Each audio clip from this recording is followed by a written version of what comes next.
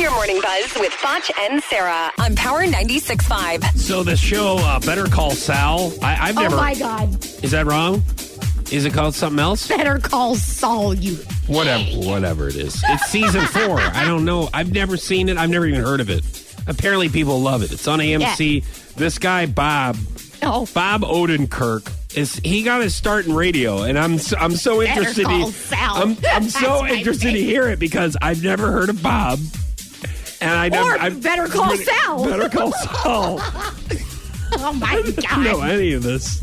I suppose I wanted to be in show business, but I'm from Naperville, Illinois, and I never knew anybody who was in show business. And I think that was the closest I could imagine to putting on a show was radio, which still is like, it's still work, right? It feels like work. It's like you don't put makeup on and you put in the time, and it's an effort.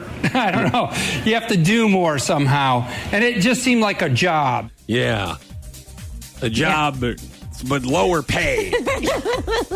So maybe that's what just kind of humbles you and knocks you down on your knees a little bit. Yes. When people are like, man, that's a pretty cool job, man. That's all radio. That's a lot of fun and everything. I'm like, yeah, no, it is. It can be. It really is. But then when you say stuff like Better Call Sal, people rip you apart. Yeah, as they should. You have one job, and that is to pronounce the things that you are talking about correctly and know what the hell you're talking about. That's why I'm not good at this job. No, stop. So yes, you are.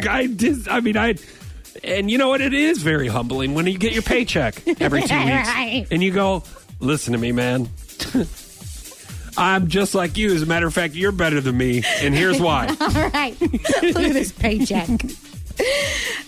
So Taylor Swift and Gigi Hadid are trying to find Selena Gomez a boyfriend. So they're being good girlfriends. And, Justin Bieber, who was her on-again, off-again boyfriend for like 10 years, which is ridiculous, obviously just got engaged to Hailey Baldwin. So they're trying to be good friends and find her a man. So a source says that they care too much about her to let her slip again. They're taking turns calling her to make sure she's okay several times a day.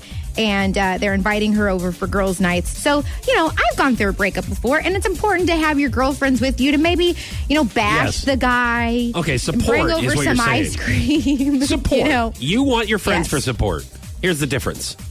Don't have people run your life and call your shots for you. All right? Yeah, that's true. Support is good. Friends are good. Nobody runs your life. You make your own decisions. Right. Figure that out now. And if you haven't, get counseling for it.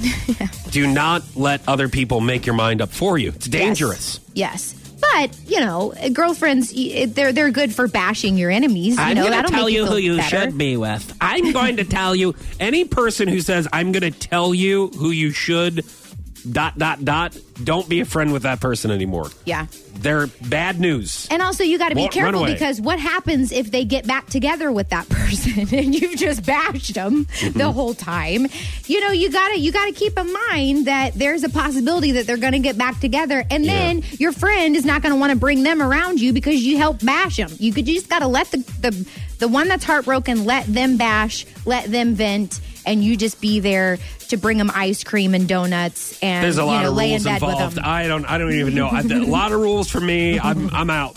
Okay. I'm just ready to get married.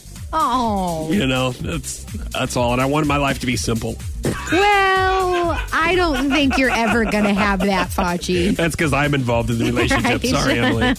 That was your Morning Buzz with Foch and Sarah on Power 96.5.